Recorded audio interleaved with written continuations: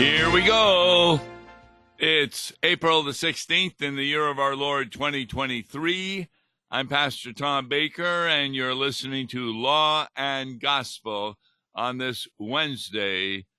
And it's an opportunity for you to listen a little bit more about the book of Proverbs, written by Solomon under inspiration of the Holy Spirit. We're going to be taking a look at Proverbs chapter 23 today, beginning with verse 15. And the title of this section, one could say, is Advice from Your Father. Now, we're not only talking about Solomon as father talking to his sons, but also God the Father talking to us as his children. It's where you really do need a pastor to understand verse 15, because I'm going to read the original and we'll see if you understand it. My son, if your kidneys are wise, my kidneys too will rejoice. What? What is he talking about? My son, if your kidneys are wise, my kidneys too will be rejoicing. Well, in Solomon's day, kidneys were the place that people would talk about of having full joy. When you were really happy about something, it was good for your kidneys. Today, the translation would be, my son, if your heart is wise, my heart also will rejoice. In other words, we use the word heart today. For example, somebody may ask, what do you think of your wife? And you'll say, well, I love her with all my heart. And you're using the word heart there as a metaphor about great joy. In Solomon's day, it was the word kidneys. And so that's why you do need a pastor at times to help you to understand what is meant by the culture of the day in which Solomon is speaking. And what is he saying? Son, if your heart is wise, and here we have the word wise, which of course comes from the word wisdom. All of Proverbs, when it talks about wisdom, is talking about information from none other than Jesus Christ himself. And in other words, if your heart is wise, which means you trust in God as your Redeemer and your Savior, then guess what? You also will be rejoicing as a father. In fact, verse 16 kind of, expands on that. My inmost being will celebrate.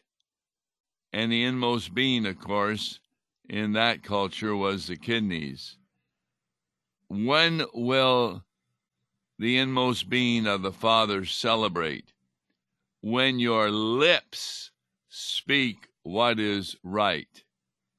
Now, this is so important in the book of Proverbs, that God rejoices not when you do good works for him on your own power, because all your good works fail. They do not meet the requirements of God, because the requirements of God include not only an outward deed, but also the proper motivation. And the proper motivation is when your heart is wise and you're doing what is proper for God. Now, up to this point, you might think that this is just good sense. that when your heart is wise or obedient to your father, then your father will be glad also. And especially when your lips speak what is right, your inmost being will celebrate. But then this becomes Christianized in verse 17. Let not your heart envy sinners, but continue in the fear of the Lord all the day. Now, it is true that even for an unbeliever, he should not envy sinners. Why?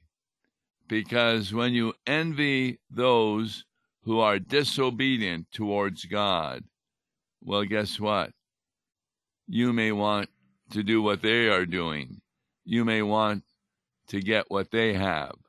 And that's why you're envious of sinners. But continue in the fear of the Lord all the day. Now, what does that mean?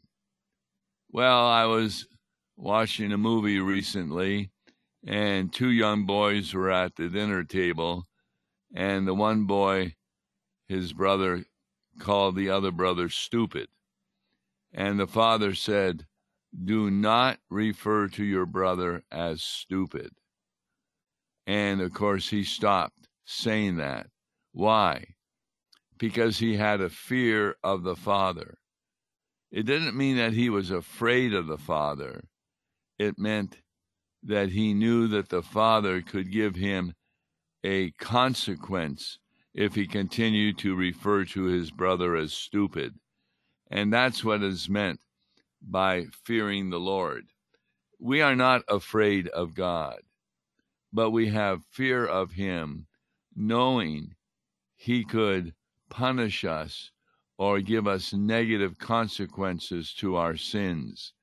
And so when we continue with that kind of attitude, then we have a different view. We do not envy sinners, because when we envy a sinner, we're really wanting what they have. And that would mean that we would have to be disobedient against the will of God. And we will not do that because of our fear of the Lord. Now, some people refer to fear as, well, honoring God. There's no doubt about that fear does lead us to honor God. And to honor God means we glorify him. We obey him. We desire to do what his will is. Why is that?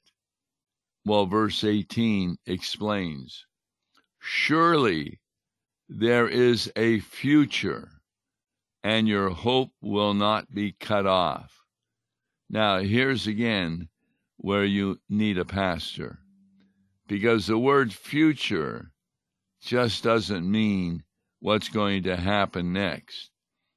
That particular word, and here comes the big word, is eschatological. Now, what does that mean? It means that it's pointing toward the end time. Surely there is a future.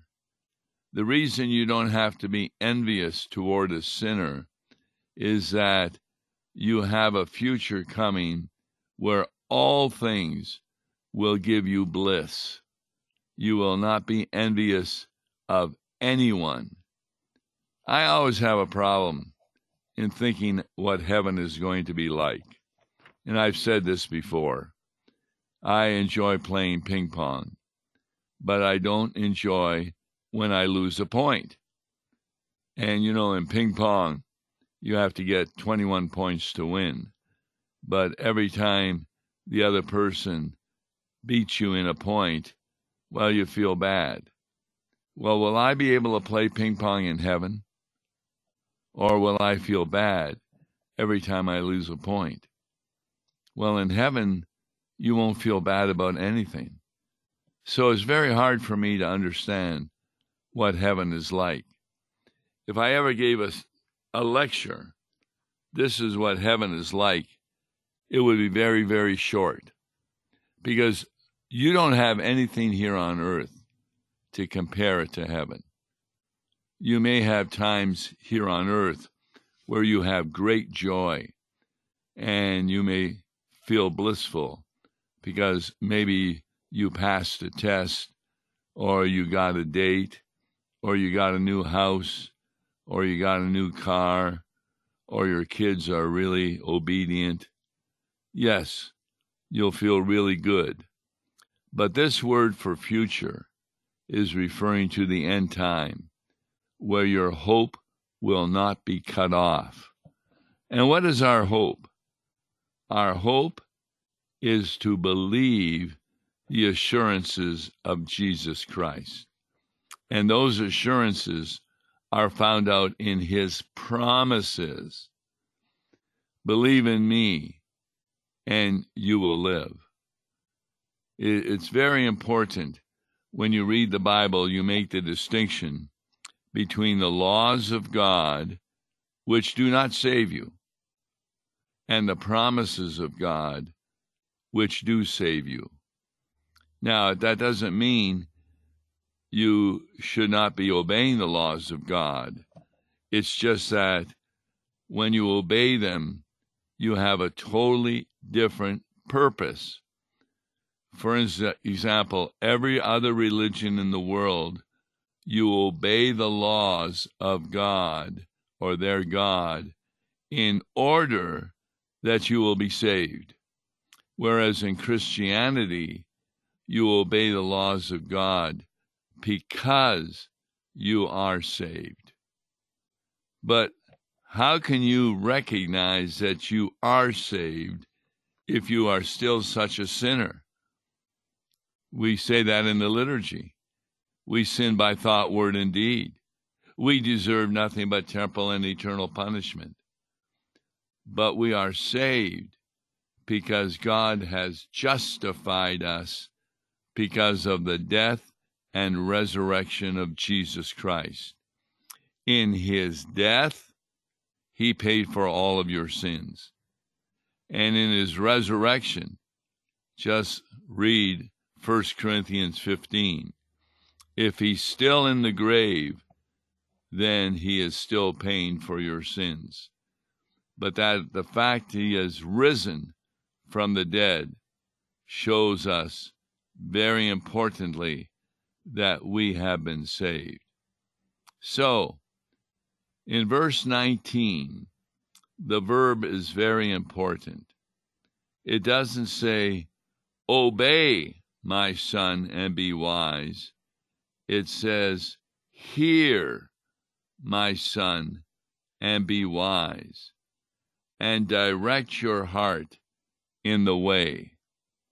Now, that's really important to understand in the Bible, that the way of salvation is not by our obedience.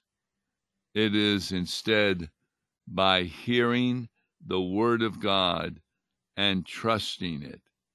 It's what Jesus was told by the Father on the Mount of Transfiguration. This is my beloved Son. Listen to him.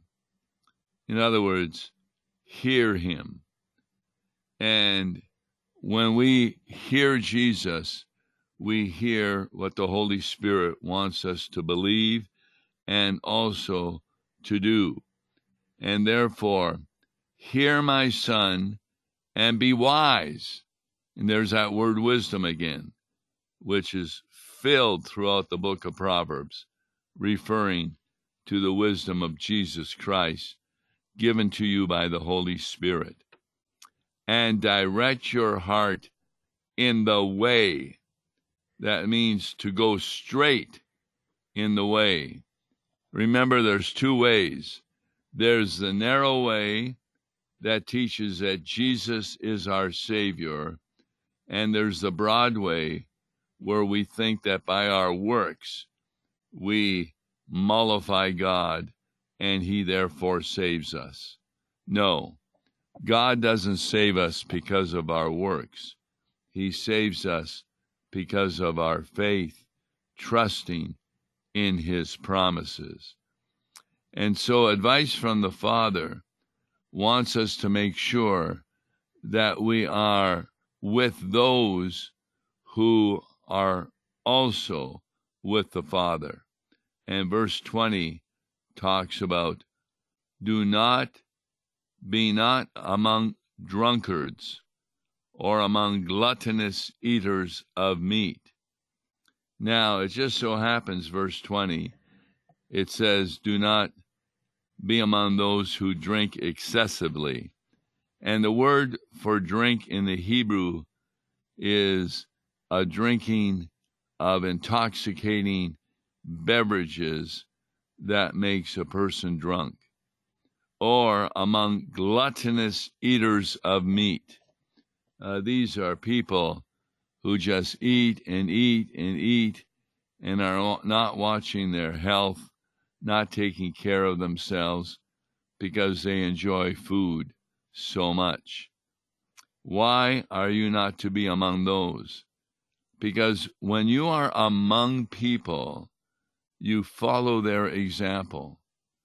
That's why it's not at all unusual that children who have parents who smoke also grow up wanting to smoke and therefore smoking cigarettes. And that's the same with drinking.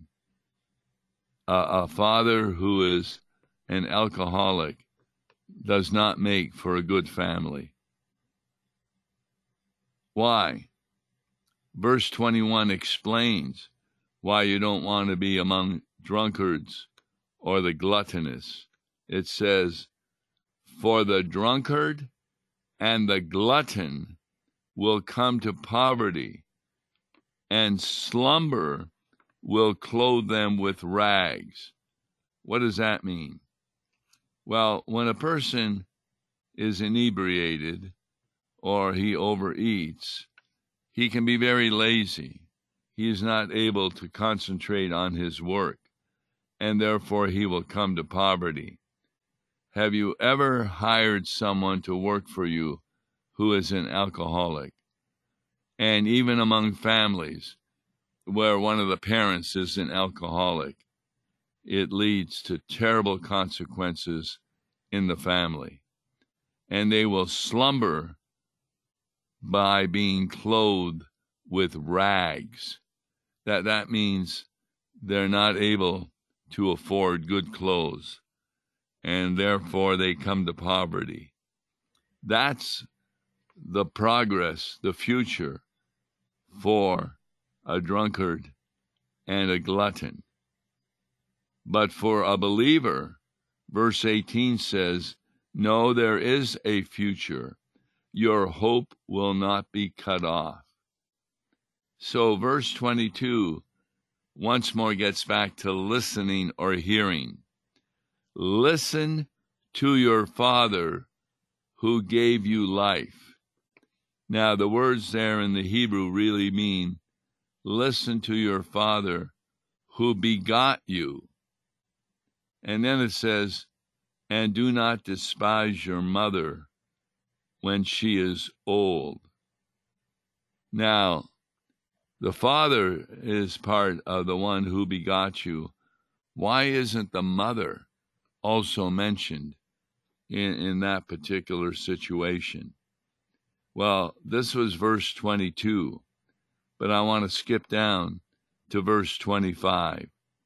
Let your father and mother be glad. Now, that's the same as verse 15. If your heart is wise, their hearts too will be glad. And then it says, let her who bore you rejoice. So it's the same as verse 15. And it's both the Father who begot you, that's verse 22, and it's the mother who bore you, that's verse 25. So both father and mother are glad, which is the same word used in verse 15, when your heart is wise. Their heart also will be glad, as well as the heart of God the Father. Verse 23. Now this could be confusing. Buy truth and do not sell it. Buy wisdom, instruction, and understanding. Now, this is very familiar in the book of Proverbs. These 4 items: truth, wisdom, instruction, and understanding. Those are all consequences of being filled with the Holy Spirit, because then you know the truth. Then you have wisdom. Then you are able to understand instruction. In fact, Jesus says something like that in John chapter 17, verse 17. He's talking to his disciples. Well, no, he's actually talking to the Father. He's talking to the Father about his disciples. Sanctify them in the truth. That means make them holy by giving them the truth. Your word is truth. As you sent me into the world, so I have sent them into the world. And for their sake, I consecrate myself, that they also may be sanctified in truth. What does Jesus mean? That he consecrates himself. He gives himself over to us by dying for our sins on the cross, in order that you may be sanctified in truth. For example, he says from the cross, Father, forgive them, for they don't know what they are doing. We need forgiveness because we are unaware of what we are really doing when we sin. Every sin is a breaking of the first commandment, and therefore we need to be sanctified. So that's why we buy truth and do not sell it. Now, how do we buy truth? That was a verse that was part of the Old Testament reading from Isaiah last week. It says, come and buy water and milk and honey without price. There's no cost. It's free. Remember, Jesus said that to the woman at the Samaritan well, that he has water and she will never be thirsty. I am the water. He also said, I am the bread of life. And we continue to have Jesus in the Lord's Supper, when in, with, and under the bread we receive his body, and in, with, and under the wine we receive his blood. So, verse 24 says, the Father of the righteous will greatly rejoice. He who fathers a wise son will be glad in him. That's true not only about your own parents, father and mother, greatly rejoicing if you are righteous. Righteous means you listen to them, and when you misbehave, you are sorry, and that's why they greatly rejoice. Jesus also talks about that in John 14, verse 6. He is saying to his disciples, I am the way and the truth and the life. No one comes to the Father except through me. Now, what does he mean by that? What does it mean, except through me? It doesn't mean by your obedience to God. It means by your faith in his promises. And that's why verse 7 says, if you had known me, you would have known my Father also. From now on, you do know him and have seen him. Jesus is making the point that he and the Father have such a close relationship that when you believe in Jesus and know him, you also know the Father, because their will is identical. Their work is not identical, because the Father did not die on the cross, but Jesus did die at the request of the Father. And therefore, if you know Jesus, you know the Father. Great section, Proverbs 23. Advice from God the Father, and hopefully from your human father, to listen to the Word of God, and it will cause rejoicing in your family. Tomorrow we'll continue with another example of law and gospel. I'm Tom Baker. Join us. God bless you. Gospel each weekday morning at 9:30 on KFUO.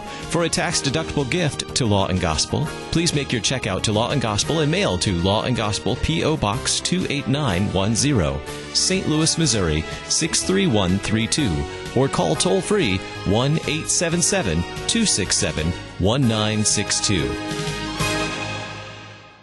Views and opinions expressed on Worldwide KFUO may not represent the official position of the management or ownership of KFUO, the Lutheran Church Missouri Synod. If you'd like to comment on programs or topics heard on Worldwide KFUO, write us at KFUO, 1333 South Kirkwood Road, St. Louis, Missouri 63122. You can also leave a question or comment on our comment line at 314-996-1542. We are the messenger of good news, Worldwide KFUO.